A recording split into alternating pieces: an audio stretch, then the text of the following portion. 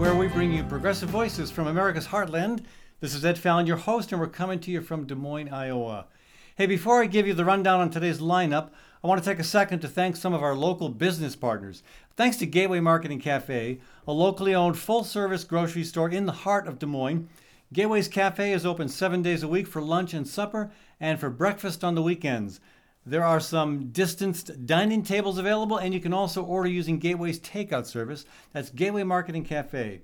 Thanks also to Story County Veterinary Clinic, where Dr. Kim Holding has been caring for all creatures, great and small, for over 30 years. You can learn more at Story County Veterinary Clinic's Facebook page, or just call Dr. Holding at 515-232-8766. That's 232-8766.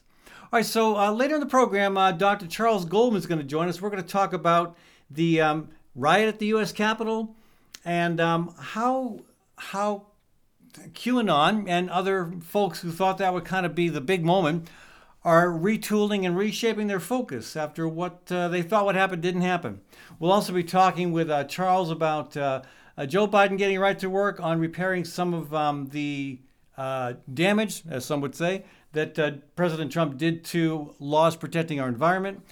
And I'll also share an update on what I'm learning from my conversations with Iowa Trump voters. And then finally, Kathy Byrnes is going to join us. We're going to talk about a local initiative here to launch a food security task force. But first, I'm delighted to welcome to the program Janet Clark. She is an author. She's also a Trump voter. She and I have a lot in common. We're about exactly the same age. I think we're born 12 days apart. We're both deeply concerned about the climate crisis. We both compost, we drive a Prius, we tend to limit our meat consumption, and we're both published authors. And we caucused for Bernie Sanders in 2016. Janet, welcome to the program. Well, thank you, Ed.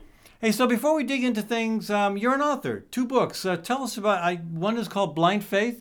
Yeah, well, Blind Faith was my first book. I wrote that it was published 2007 early, and it is a story of the Roman Catholic clergy abuse crisis. It's a novel that's told through the eyes of a young boy and his family. I have a copy of Blind Faith, and I'm looking forward to reading it. And so, what does your political evolution look like? Well, I'm going to back up just a little bit. In 1976, I registered as a Democrat, and I cast my first vote for Jimmy Carter. Stayed a Democrat for some years, and I became a little more conservative, and had always felt strongly about pro-life issues, which I don't think is just abortion, but also war, like I said. And in '92, I did vote I was really for Tom Harkin, but I voted for Bill Clinton, and I just am still just sickened by the deep corruption in the Clinton, what General Colin Powell referred to in WikiLeaks as the Clinton Mafia. But you did go on to vote for Obama as well, correct? I did. In '96, I switched, and I was Republican for a few years, but then the Iraq War happened, and I was again, as a pro-life voter, I was very disturbed by that. So in 2004, I went back to the Democratic Party, and then 2008, I caucused for President Obama. I knocked doors for President Obama. I gave money. I was very enthusiastic about him the first time. The second time, I was less enthused. He disappointed me in a number of ways, but I still voted for him and still worked for him. But so I voted for President Obama. And then in 2016, this is where you and I have a more recent political similarity. We both caucused for Bernie Sanders. Yes, I was very excited about Bernie Sanders. I thought he had such a passion for the people, and I just felt he would be the best for our country. I, again, knocked doors, gave money, made phone calls. That was my first experience with recognizing election fraud. We saw people being made to cast provisional ballots that weren't going to be counted while they were there. We saw the Democratic Party changing rules midstream, like in Nevada. And we saw a massive amount of election fraud during the primaries. And I did join in the DNC fraud lawsuit, which was property. And that lawsuit made it to the Supreme Court, where it was turned down on standing, or rather technicalities. They didn't say that the DNC hadn't committed election fraud. They just said that within their party they could do whatever they wanted. Right, So, and I think yeah, a lot of people shared your concern about the irregularities, shall we call them, in the Democratic primary back in 2016, and then Right. and I shared that, and I went on from that disappointment to vote for Hillary Clinton.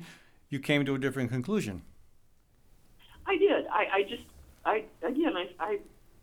think the corruption of the Clintons is just almost indescribable, but there's so much evidence for it that I couldn't vote for her. I really, during that whole time between the convention in July and the vote in November, I was sure that President Obama was going to do something. I thought he's not going to let them get away with committing election fraud.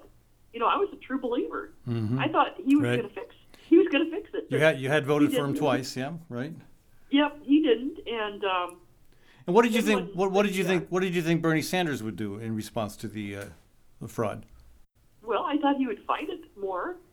And is that what drove you to support Trump when he didn't do that? No, it was more about when, then as we got closer to the election, I would start listening to Trump's speeches and going to his Facebook page, and not just listening to what the media said that he had said, but listening to the entire, to the entire speech, not just the little snippets that were taken out of context so often. And I saw a totally different person than what the media had portrayed him as. I saw somebody who, for 30 years, had been saying somebody needs to do something about the way our country's run. And people would say, well, are you going to run? And he'd say, no, I'm not going to run, but somebody needs to do something about it. He was very consistent during those 30 years. He said, America's politicians are screwing us over. They're selling us out. They make trade deals that are not to the benefit of the American people. We have to pay more than our fair share in NATO. And he said somebody needs to do something about it. Well, nobody did anything about it, so he ran. And how did you? What were the key issues that made you feel comfortable about voting for him? Well, like I said, I wasn't terribly comfortable. I was scared, but I Okay. was, I was very much appreciative that he wanted to end TPP, the Trans-Pacific Partnership, which Right. Bernie also wanted to end. And Bill Moyers, who was a progressive voice on public television, he said it would be the end of democracy if TPP passed. Yeah. So Trump ran on ending that, which he did, reworking NAFTA, which he did. So that was, those were a couple things that I felt he would really try to work trade deals that were better for the American people, but not harmful to the others. Like you said, NAFTA, it's not like it hurt us but helped somebody else. The only people it helped are the 1%. So it's always surprised me that Obama never did anything about that. It was disappointing. What were some of the other concerns you had that you felt Donald Trump was speaking to? You mentioned your concern about war, for example. War? Well, yeah, at the time I don't think I realized how good he was going to be on that issue, but he is the first president in 40 years to not get us in another war, the first president in 40 years to talk about the endless wars in the Middle East and how he wanted to get us out, and he was, working on that goal. Now Biden has reversed it already and is sending more troops to Syria and Iraq. And Trump also said, which really impressed me, the Iranians had shot down an American drone. And I would imagine the generals were pressing for a certain military action. And President Trump said, how many people, meeting Iranians, how many people would be killed? And they said 150. And he said, one American drone is not worth 150 lives. Again, meaning 150 Iranian lives. Right. And I don't remember a president ever talking about the lives of our so-called enemies as having any value at all. I was just really impressed with that. So let me ask you this. If a different candidate had won the Democratic primary in 2020, somebody other than Joe Biden, and there were plenty of candidates to choose from, was there anybody running in the Democratic primary you could have supported for president? Not as a Democrat. I'm really feel that I done with the Democrats. But if Tulsi were to run as an independent someday, And why is that? I think she has a lot of great ideas. She too has a desire to end the wars in the Middle East. She has expressed concerns about abortion. She's an independent thinker, and she is willing to work across party lines. And you said you could vote for her, but not as a Democrat. Is that because you just don't want to vote for anybody who has that label, or is it because you don't think the Democratic Party would ever let her get the nomination? Both. Do you see any I mean, they will not let that happen. You can go back to that George McGovern thing in 1984. The Democrats hold these progressive candidates out to lure in voters, but they don't let them win. They'll never let them win. And you would say the same as about Bernie Sanders? Yeah. Yeah, okay. I know you and I are both very concerned about climate change, and that's one of the big reasons why I could never have supported Donald Trump. He's a climate denier, as I see it, but I guess I want to get your take on how you see him stacking up relative to climate change. Well, I see most of the politicians just playing games with it, to tell you the truth. It is important to me, but I watched Bill McKibben faithfully when we were on that 350. Bill McKibben's 350.org? Yeah. And my understanding is once we passed 350, it was too late. Well, it's not too late, but it certainly gets more complicated. Yeah. And we're at about 411 parts per million of carbon in the atmosphere right now, and that of course doesn't even take into consideration methane and other greenhouse gases. So yeah, it's a pretty serious situation. Well, I guess as far as Trump goes, he was far from the best on that, but I don't see any other viable politician making meaningful change.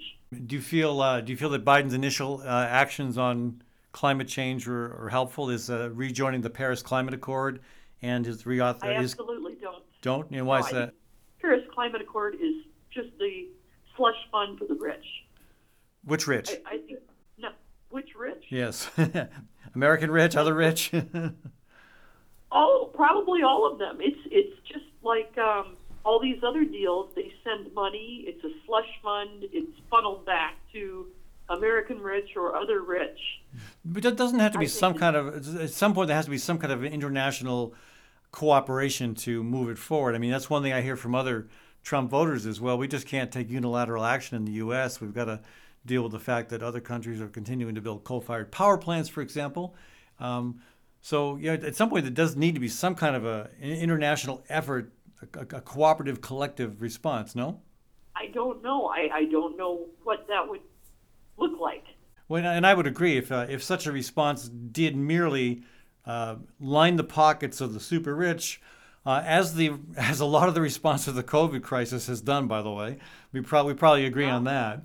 But if that happens, that's a mistake. It's a lost opportunity, and it just makes the problem worse. But I mean, at some point, there's got to be, China, the U.S., Russia, the EU, these nations that are dominant in terms of the economy globally, in terms of global emissions. We've got to sit down and figure out some strategy, right?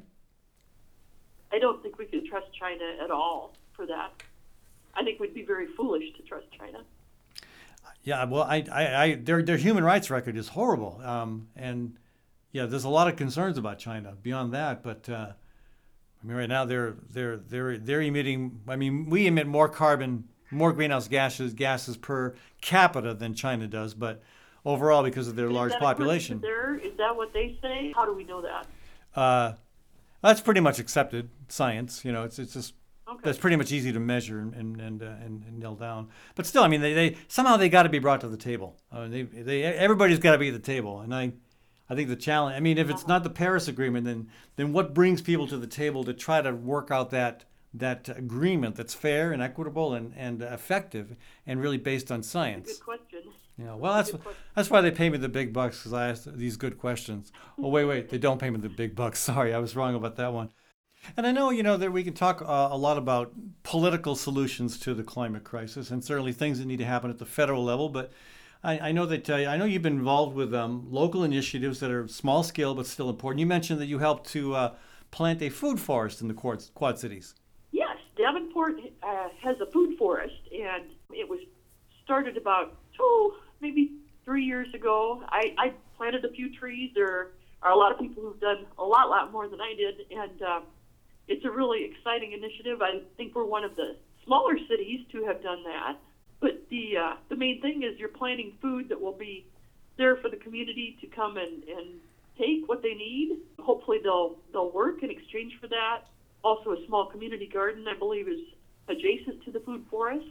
Good. And the main goal is, obviously, it's not going to be your whole diet if it's pawpaws and nuts and raspberries, but to help people understand where our food comes from, that we become more self-sufficient as far as growing our own food, that we can be responsible, for our own health, our own diet. And that's, I think, one of the goals of Food Forest.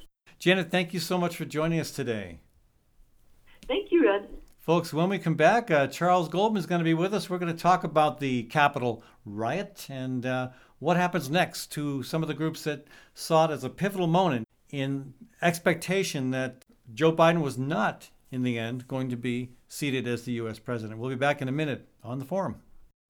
Gateway Market and Cafe is your locally owned grocery and specialty food store. Enjoy chef-crafted prepared foods, artisan baked goods, organic produce, hand-cut meats, local and international cheeses, wines, and craft beer. Catering and floral services are also available. The cafe is open for carryout and delivery daily. Gateway Market is centrally located at ML King Parkway and Woodland Ave. Stop by or visit gatewaymarket.com for more details. Gateway Market, good food, great community. It's important to know where your food comes from. At Hawk Restaurant, that's easy because 90% comes from Iowa farms and Iowa producers. At East 5th and Walnut Street, Hawk is open Monday through Saturday for dine-in, patio seating, curbside pickup, and carry-out. Hawk also serves fantastic breakfast wraps with 100% of the ingredients from Iowa except for the salt and pepper. Learn more at hawktable.com. That's HOQ table.com.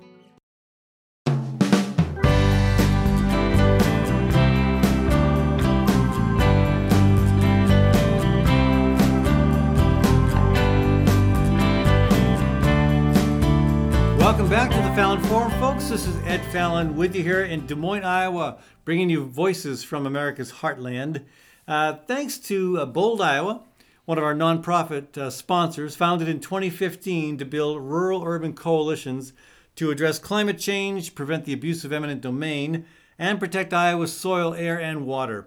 Bold, Iowa is committed to using peaceful, nonviolent means to push for change. You can learn more at boldiowa.com.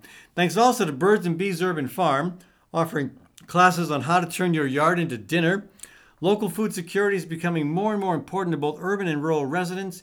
You can get information at birdsbeesurbanfarm.org. All right, welcome back to the program. With me now, Dr. Charles Goldman. Charles, how you doing? Ed, how's it going? It's going really, really well. Beautiful day out there today. Snow falling, maybe a foot. It's real winter, and I like it. Oh yeah, I know. It's impressive how fast it's coming down. Yeah. Hey, so anyway, what else was very impressive a couple weeks ago? The riot at the U.S. Capitol. So many ways in which that the analysis of that is going to continue for a long, long time, and the responses to it are going to continue for a long time. But the what's curious to me is the conspiracy theorists who were involved with that, and there were quite a few of them, and they were the front lines of the assault of the U.S. Capitol building. Where do they go from here? Because a lot of them really thought that was an apocalyptic moment, and lo and behold, Trump didn't capture Biden and Clinton and Obama and execute them on national TV. Some people really thought that was going to happen. And now they're feeling pretty disenfranchised. Well, some are. I think what's interesting is that, the mainstream media, as it often does, is giving a very simplistic analysis of this. But, I was reading today, the Washington Examiner, which is just another one of these, like, Mercer family-funded endeavors, or one of them. Maybe it's the Sun Myung Moon, the Moonies. Moonies, yeah. ultra-conservative paper they give away basically in D.C. is talking about the great achievements of, the Trump administration, and talking about how the administration, brought together and became a vehicle for the voices of the tens of millions who've been disenfranchised by, the traditional two-party politics. And I didn't, the people that were at the Capitol who were unspoken for previously was a strange amalgam of people. I mean, you had the Christian nationalists, you had, the out-and-out white supremacists, and then, of course, you had a huge number of people who are subscribers to the conspiracy theory of QAnon. And you also had people who were just fed up at seeing a continued erosion of the middle class, seeing income inequality get worse and worse. You had that too. Say that, yes, you did, but I would say that most of the people who were there had dual allegiances. Sure, I agree, probably. Yeah, I think you're right, that coming from areas that have been, in their minds, neglected, they're either their economy is neglected or their views on culture neglected. But it has made strange bedfellows of, in particular, these three groups, and the spillover between all of them. A lot of the Christian nationalists are also QAnon subscribers, and the thing about QAnon is that a lot of the subscribers to QAnon are not the Waffle House Brigade. They are people who are well educated, actually. Okay, you're gonna have to explain. You're gonna have to explain the Waffle House Brigade. What's that? Well, the Waffle House Brigade are the poor white Southerners. The Waffle House, and maybe there's some in the Midwest too, is sort of like even a level below Denny's in terms of a breakfast place. So, I think the people who looked at it said, "Oh, this is just the same crew that voted for President Trump," which is, we erroneously said, unemployed, less than college-educated white males. But point of fact, the group that voted the most for Trump the first time was college-educated white women. Sure, So and that changed in 2020. Yes, but QAnon, I think, still represents a lot of upper middle class and at least college-educated, middle class and upper middle class college-educated people. Right. And, as you're probably aware, it's a bizarre conspiracy theory. First of all, Sure. The question is, who's Q? Q is supposed to be inside the deep state. Some people thought it was Trump, but it was obviously not Trump because Q is fairly articulate.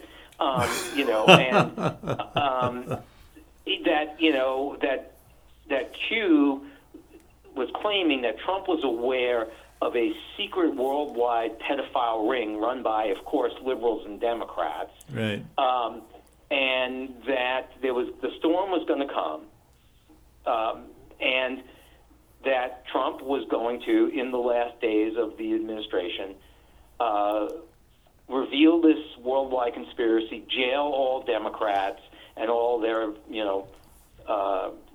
fellow, allies, and he was going to seize the presidency back with the help of the military. And it didn't happen. And so where do they go from here?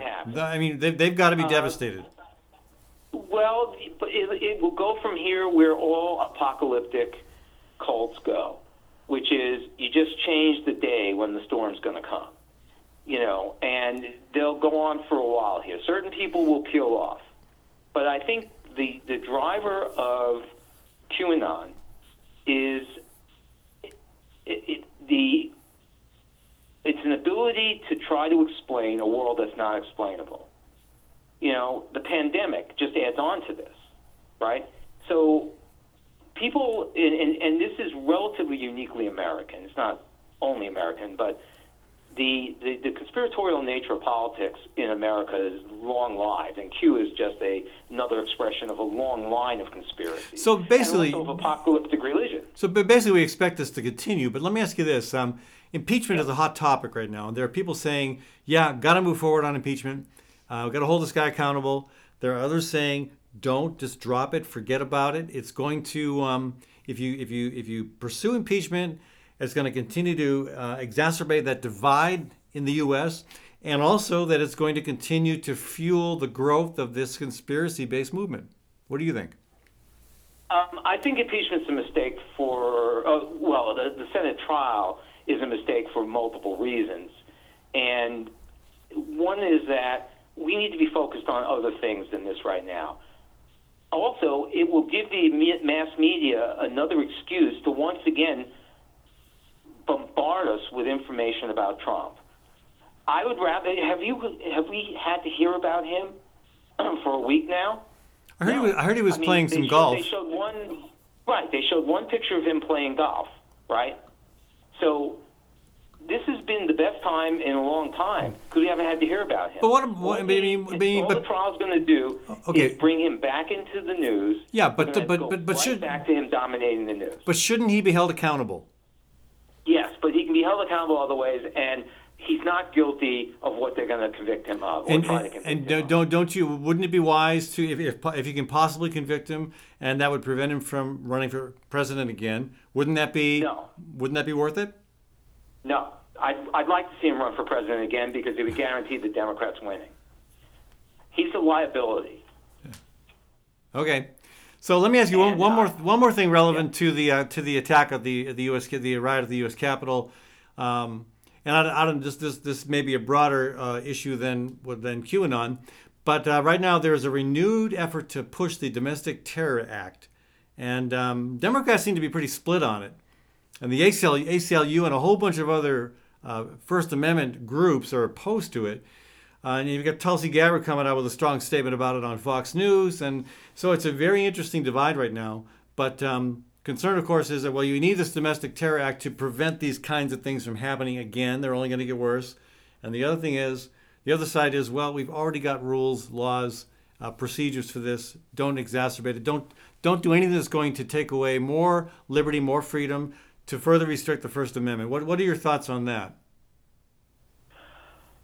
I don't think we need a domestic version of the Patriot Act.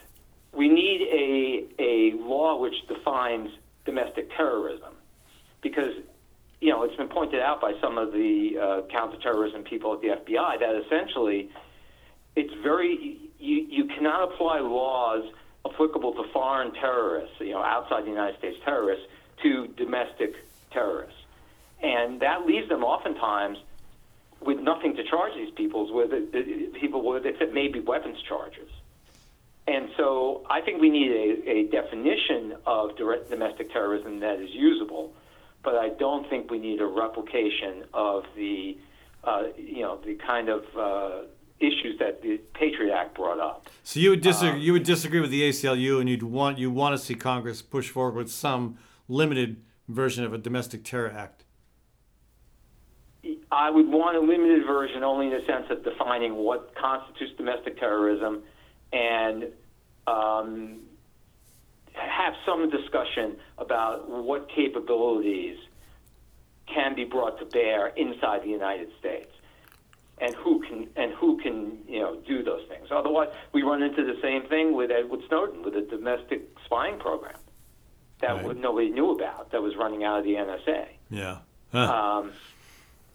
So no, I would like to see some, as I say, definition, limited capability expansion, but no, I don't want to see another version of the Patriot Act based on what happened at the Capitol. Hey, we got to take a quick break, Charles, but stick with us when we come back, folks. Charles and I are going to discuss the environment. Trump did a lot to take on the environment, on climate action, and it looks like Joe Biden is getting to work to reverse some of that. We want to discuss where he's going with that and what might happen. We'll be back in a minute on the Fallon Forum. Gateway Market and Cafe is your locally owned grocery and specialty food store. Enjoy chef-crafted prepared foods, artisan baked goods, organic produce, hand-cut meats, local and international cheeses, wines, and craft beer. Catering and floral services are also available. The cafe is open for carryout and delivery daily. Gateway Market is centrally located at ML King Parkway and Woodland Ave. Stop by or visit gatewaymarket.com for more details. Gateway Market, good food, great community. Noche is the premier home in Des Moines for jazz and cabaret. With its prime downtown location, Noche attracts both national acts and local favorites, including Max Wellman, Gina Gedler, and Tina Haas-Findlay. Every Wednesday night, you can enjoy the progressive sounds of one of America's longest-running jazz orchestras, the Des Moines Big Band. Noche also offers a world-class cocktail bar and serves a variety of small plates. Noche on Walnut Street, south of the Sculpture Park in downtown Des Moines.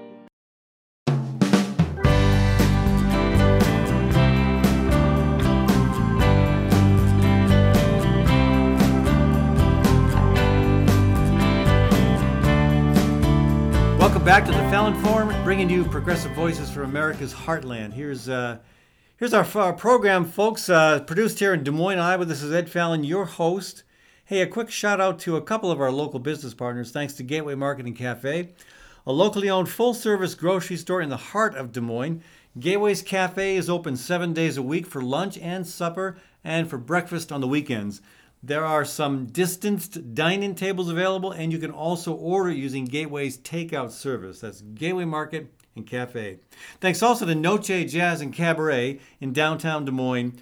Noche features both national acts and local performers, including Max Wellman, Gina Gedler, and Tina Haas-Finley.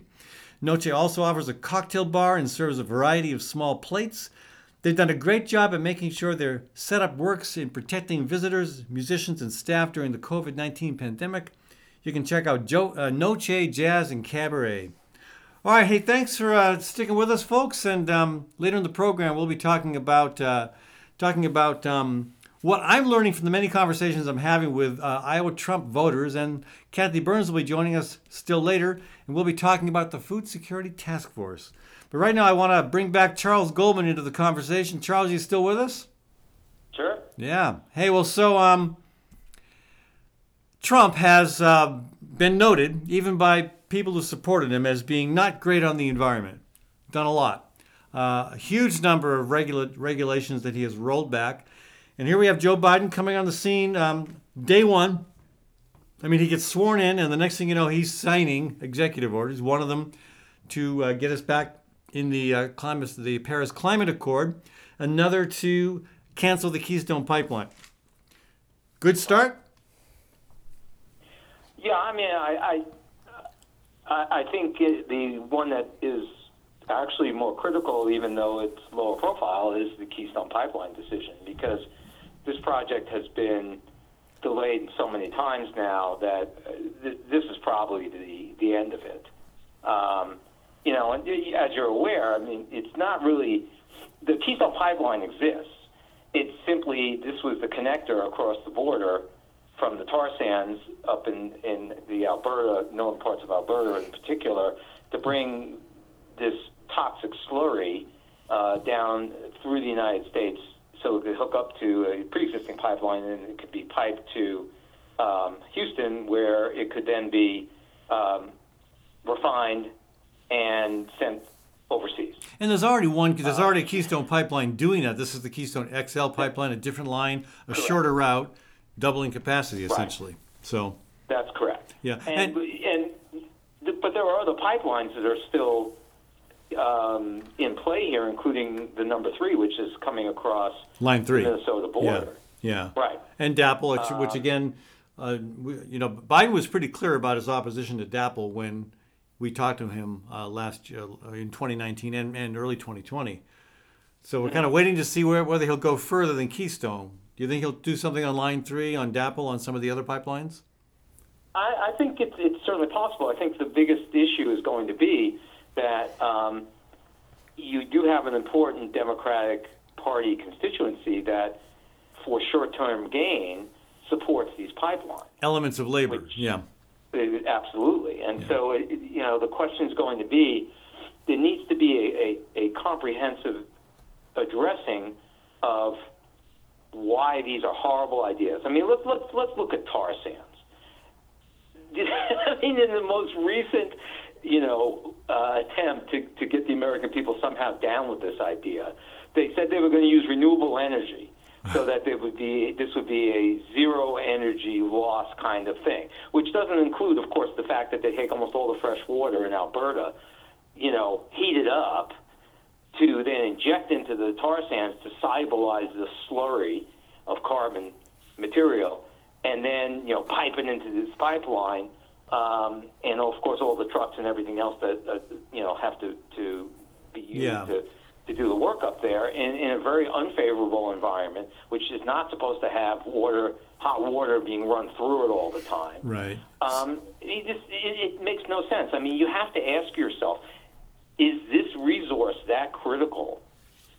And if it is, why is it this critical? Well, and that's at this point in our technology. The big argument you hear now is that, Biden just canceled the Keystone Pipeline, and that caused 83,000 jobs to be lost. And that number keeps varying. You have, I think Ted Nugent. Was that on Newsmax? Was that on Newsmax or One Nation America? It was on Share. It was on Save America. Share to Save America. And then Ted Nugent posted that it was 12,000 folks have lost their jobs. Someone else, some other location, some other Facebook post said 11,000 U.S. workers. But this is interesting. When you fact check those numbers, and it's not 83,000 jobs, it's not 12,000, it's not even 11,000 jobs, it's 1,000 jobs, and that is between the U.S. and Canada, and that's from TransCanada. That's from the company building the pipeline. That's their number. Not 11,000, 12,000, or 83,000. So, but those numbers get out there and people believe that. And again, my point is, this is 1,000 jobs. Some of them American, some of them Canadian, but they're like all jobs in that industry. They're temporary, and you can move on. You're going to move on at one point to another project. So you're just moving on a little sooner.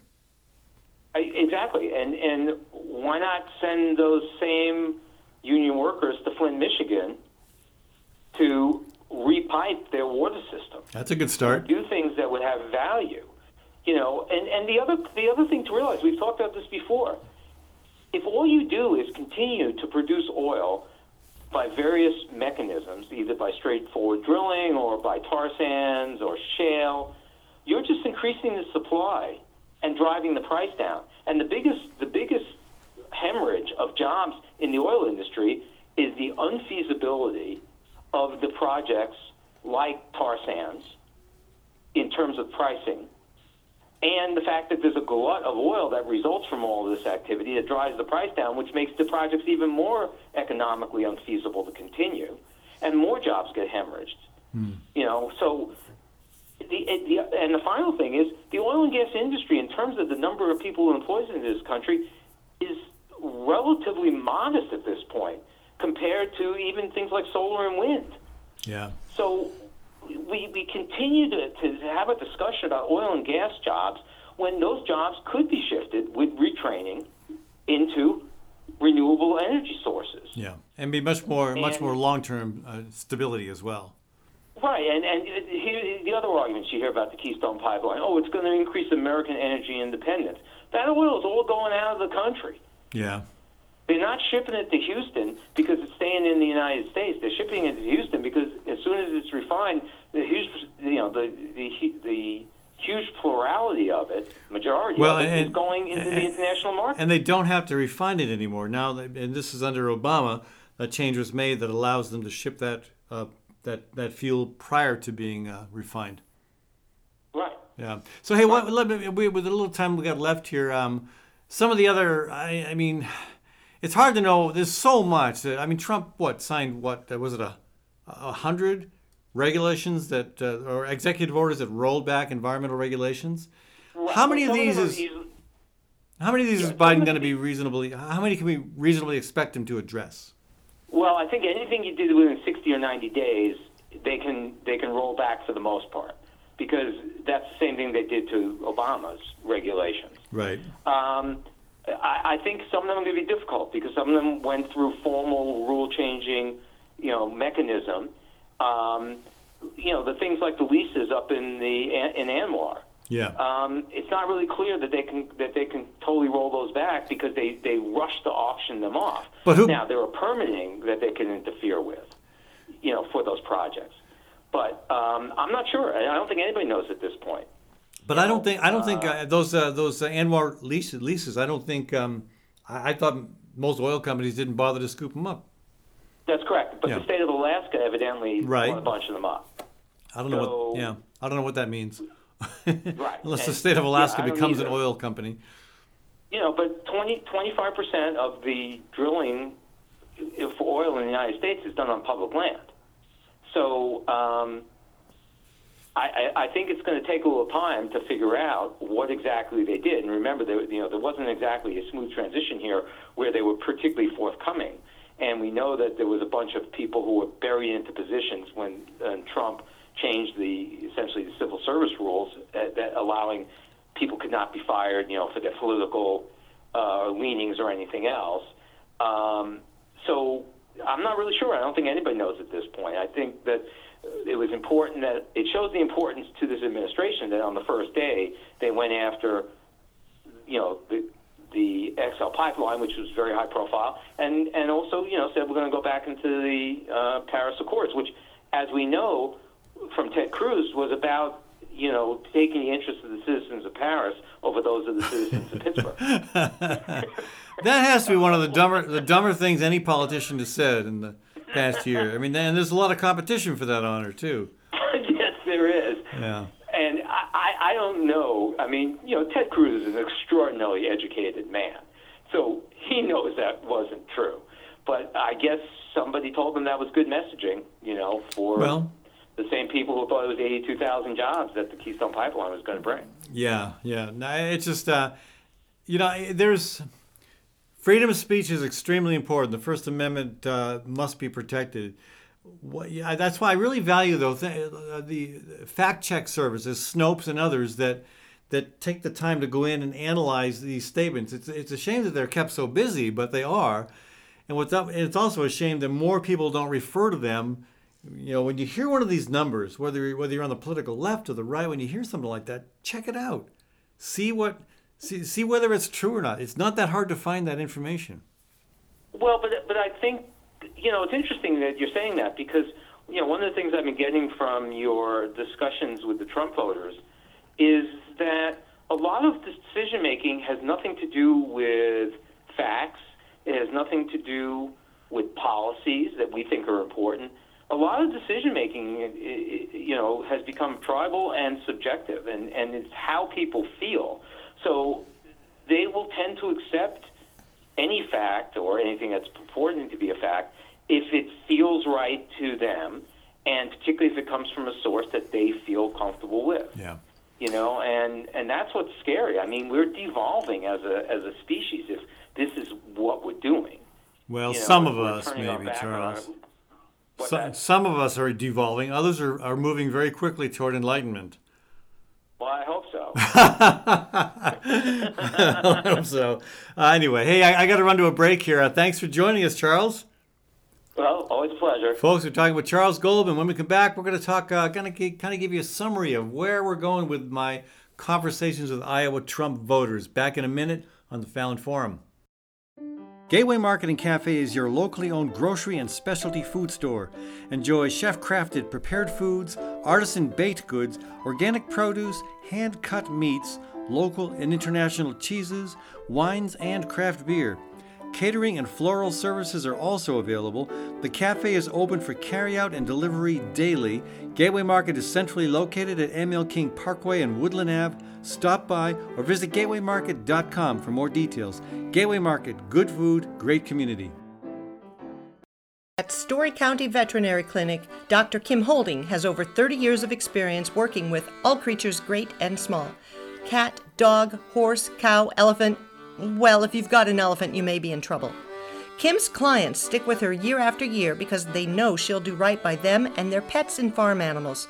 So give Dr. Kim Holding a shout to keep your animals happy and healthy. Call 515-232-8766.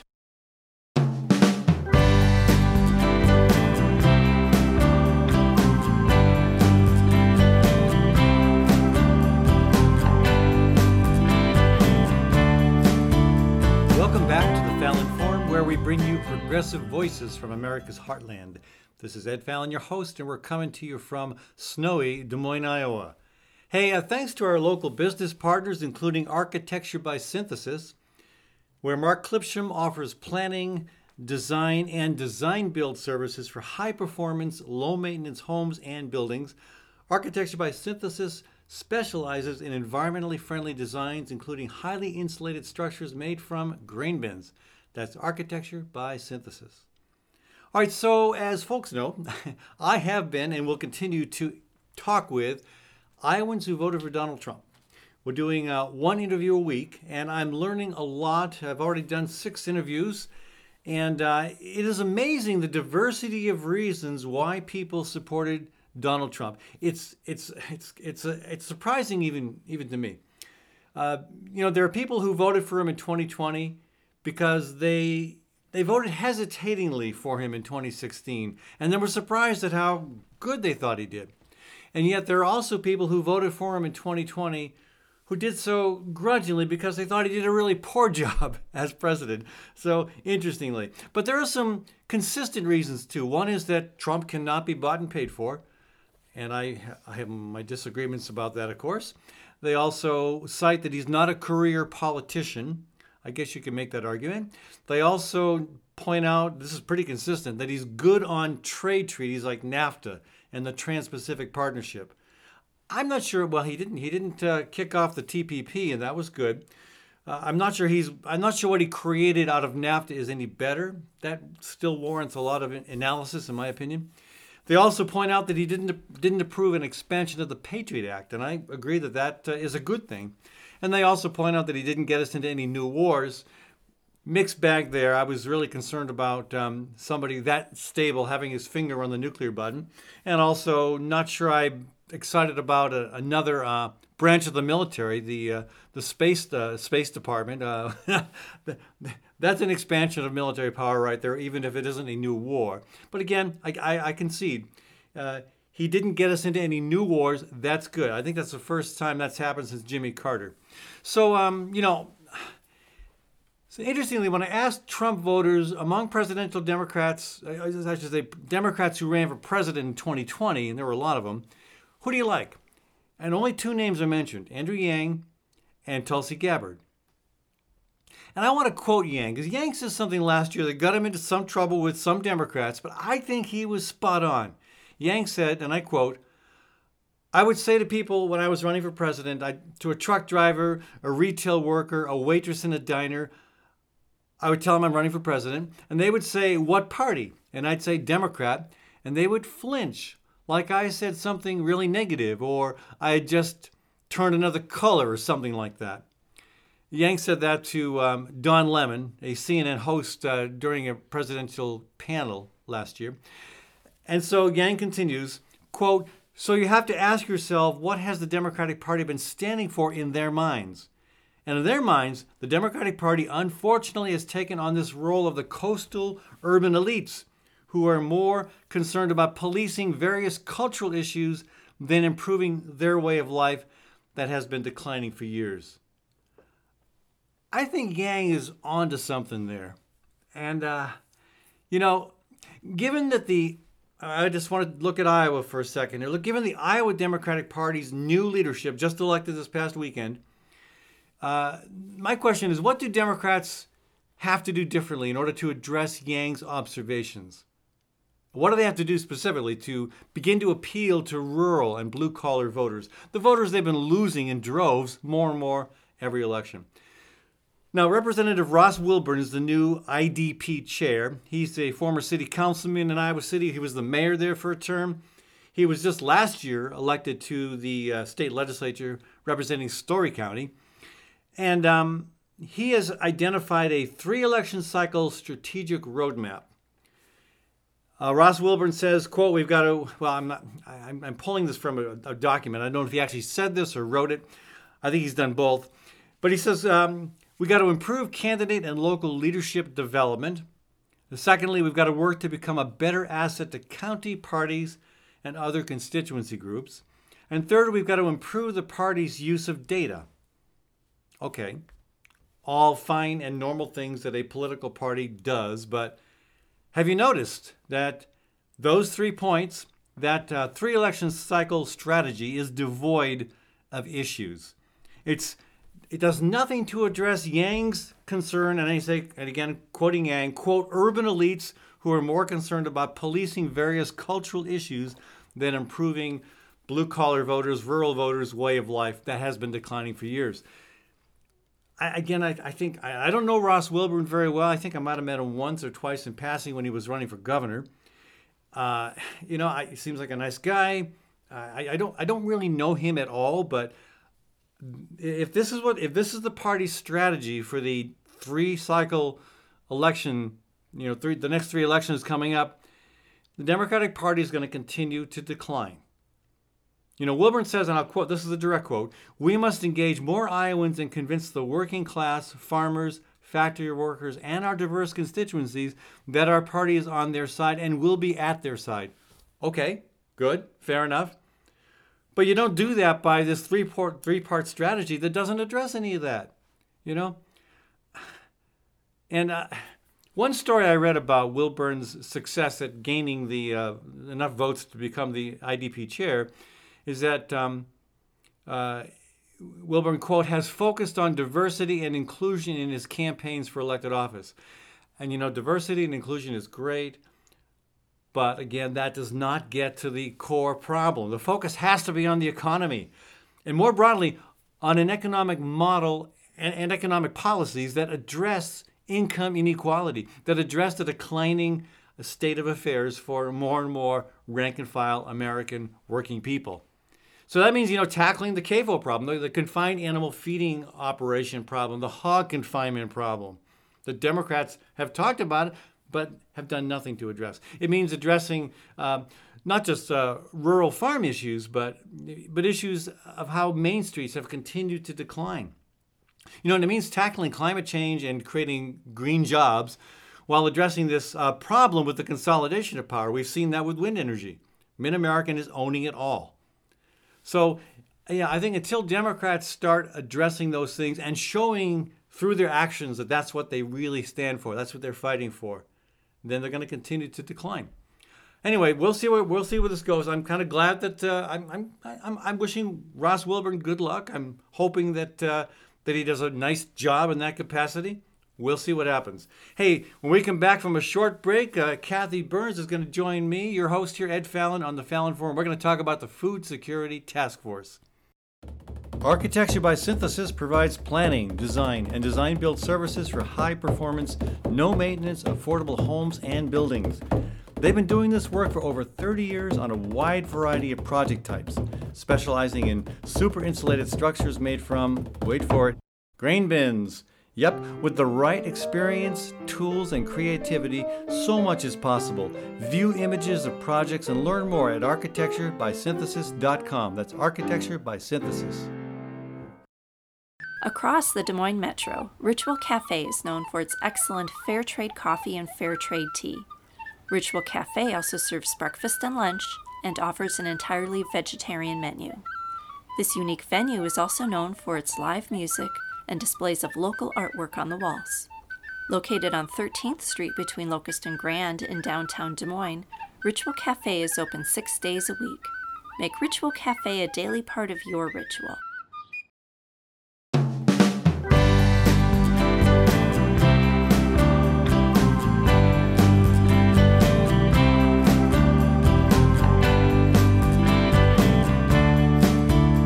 Folks, and welcome back to the Fallon Forum. Ed Fallon with you here. Hey, thanks to our local business partners who help make this program possible. Thank you to Gateway Market and Cafe. That's my grocery store. They're locally owned, and their cafe is open 7 days a week for lunch and supper, and for breakfast on the weekends. That's Gateway Market and Cafe. All right, welcoming Kathy Byrnes to the program with Birds and Bees Urban Farm. We're excited to see an initiative move forward here in Des Moines that I think offers some great promise, the Food Security Task Force. Yep. The Food Security Task Force is focused on food security, and sometimes it's important to remember that food security and food insecurity, they're very related, but just to give you some definitions, defined by the United Nations Committee on World Food Safety, food security is that all people at all times have physical, social, and economic access to sufficient, safe, and nutritious food that meets the food preferences and dietary needs for an active and healthy life. That's very comprehensive. Food insecurity, according to the USDA, is the lack of access, consistent access to enough food for an active, healthy life. So just the opposite of that. We're doing urban farming here on Birds and Bees Urban Farm because we value food security, our active, healthy life. Right. And we grow about half of the food that we eat, we think, here on our own land. And this year that involves a lot of turnips. a lot, and turnip greens. So we just want to be on the front end of mitigating the effects of climate change as well, because climate change is a major contributor to food insecurity. I do notice there are a lot of food security task forces elsewhere, not just in the U.S., but around the world. And some of them deal specifically with food insecurity, with populations that don't have access to healthy food, either too little food or in some cases just not good food. Like when I lived in Des Moines inner city, I mean, our grocery store was a Quick Trip. That's not going to cut it. But, in some countries, they are beginning to look at the broader concerns that everybody's going to be potentially food insecure if the worst impacts of climate change and accompanying other problems, social unrest, income inequality, if all these things continue to go forward, maybe another pandemic as well, then we're going to see food security be an issue that nearly everybody's got to deal with. I want to share an example. I was listening to NPR the other day, and there was a story about a couple who said they had never foreseen themselves being what they call climate migrants. They had lived outside of Reno, Nevada, with a view of the Sierra, lots of friends to play music with. They had a really, what they said was an ideal life. And as you can probably guess, this was a couple who has their needs met on a regular basis and is very, and then some, it sounds very like. food secure and very secure in other ways. But she had asthma, and the wildfires in that area made it impossible for her to live comfortably anymore. So they moved to northern New Hampshire. And the story went on to describe Nashua, New Hampshire's efforts to establish systems in their city to accommodate an influx of climate migrants. And one of those was making sure there was food systems in place and an enhancement of their food system so everybody could get access to what they needed. Yeah, and again, there are lots of folks who are facing the impacts of climate change right now and who have been facing those impacts for a long time, who don't have the capacity to flee to New Hampshire. But they might be fleeing to Des Moines. They might have to flee somewhere, but this was a family that could afford to do that, and it's an indicator as to just how much insecurity is potentially out there if we see this trend continue. And I don't see any reason why it's not going to continue. Let's be honest about that. Well, people on the coasts are eventually going to have to come inland a little bit more. You hardly get more inland than Des Moines, Iowa. We are between two rivers, but we grow good food here, and we should be thinking, and everybody who lives in a city where they might have more climate migrants should be thinking about setting their cities up for what's coming. Well, so what's happening in Des Moines is, I think, interesting and more kind of a big picture than some of the other initiatives. All these initiatives are important, but I kind of like where the city of Des Moines is planning to take this. Well, the task force will be tackling 3 specific goals in a 6-month stint, and that's just the first time period that they'll be working together. The goals, I'm going to read these. Working with the city manager to develop and promote urban agricultural practices through various activities as the manager may determine, such as creating links on the city's website regarding city codes affecting food growing in the city, an FAQ document concerning urban agricultural laws and measures and other activities. The second is research best practices related to urban agriculture from other cities and urban areas, comparing the city practices with whatever recommendations or amendments to Des Moines ordinances might be based on those practices. And third, to develop a resource guide for inclusion in the city's website and other appropriate media for information about accessing materials that you would need. I'm not reading verbatim now, but materials that you would need to grow food in your own space. And this might be for either someone who wants to develop that commercially or just for personal consumption. Yeah. So there's a lot more to be accomplished if you want to really get to the point where your community is food secure. And my favorite example is a example of a place that some people don't like me to point to, but that's Cuba. Cuba was really closely, they were joined at the hip with the Soviet Union. And when the Soviet Union collapsed, there went Cuba's oil supply, and along with its oil supply, its industrial system of agriculture. And so they were forced to adjust very quickly to a sustainable organic model of farming. And it was a painful 3 years, but they came through it. There was some hunger, there was some rationing, but they came through it. And Havana, the capital of Cuba, ended up being capable of producing even more food, at least of certain varieties of food than the city could consume. So there's, the nice thing about what's happening here in Des Moines and some other places is that maybe we're doing this soon enough where we won't have to be in emergency mode like Cuba was, where boom, all of a sudden their agriculture just fell apart instantly. The time is right, and we saw disruptions to our food systems early last year when the coronavirus pandemic became such a heavy reality. People were wanting to start growing their own food because there was some hoarding at stores, and then people found to their dismay that they couldn't buy seeds in their normal locations because everybody was buying them up. They couldn't get seeds. People wanted to start laying flocks in their backyards. Hens, the chicks were not available to everyone. We had a lot of requests. How do I start a chicken coop in my yard? And so first you need some chicks. The supplies, the knowledge, just the habits and the infrastructure. It takes years to put together, and I'm proud that Des Moines is going to be on the front end of this. Yeah, and I think it's a good plan. That was some of the input from the city council. One or two of the members was, don't take on too much. I need to be reminded of that. Even though this is a huge problem and an urgent problem and a multifaceted challenge, don't take off too much at once. And so, I think the initial charge to be focused on, and again, right now, I think the focus is what people can do to grow food at their own home places. But look at the first guest on this program talked about the food forest that was established in the Quad Cities in Davenport. Very interesting. And we had a guest on from Wyoming a while back who was involved with the food forest in that city, a small city in Wyoming. And, so that's an issue. Networking with area farms, making it easier to be a farmer in the city. There's lots of obstacles to that. There's so many things that need to happen. So it's exciting to see that move forward. Yeah. Anyway, last words? Well, just bon appetit, I guess. Bon appetit. And may you enjoy a healthy crop of turnips.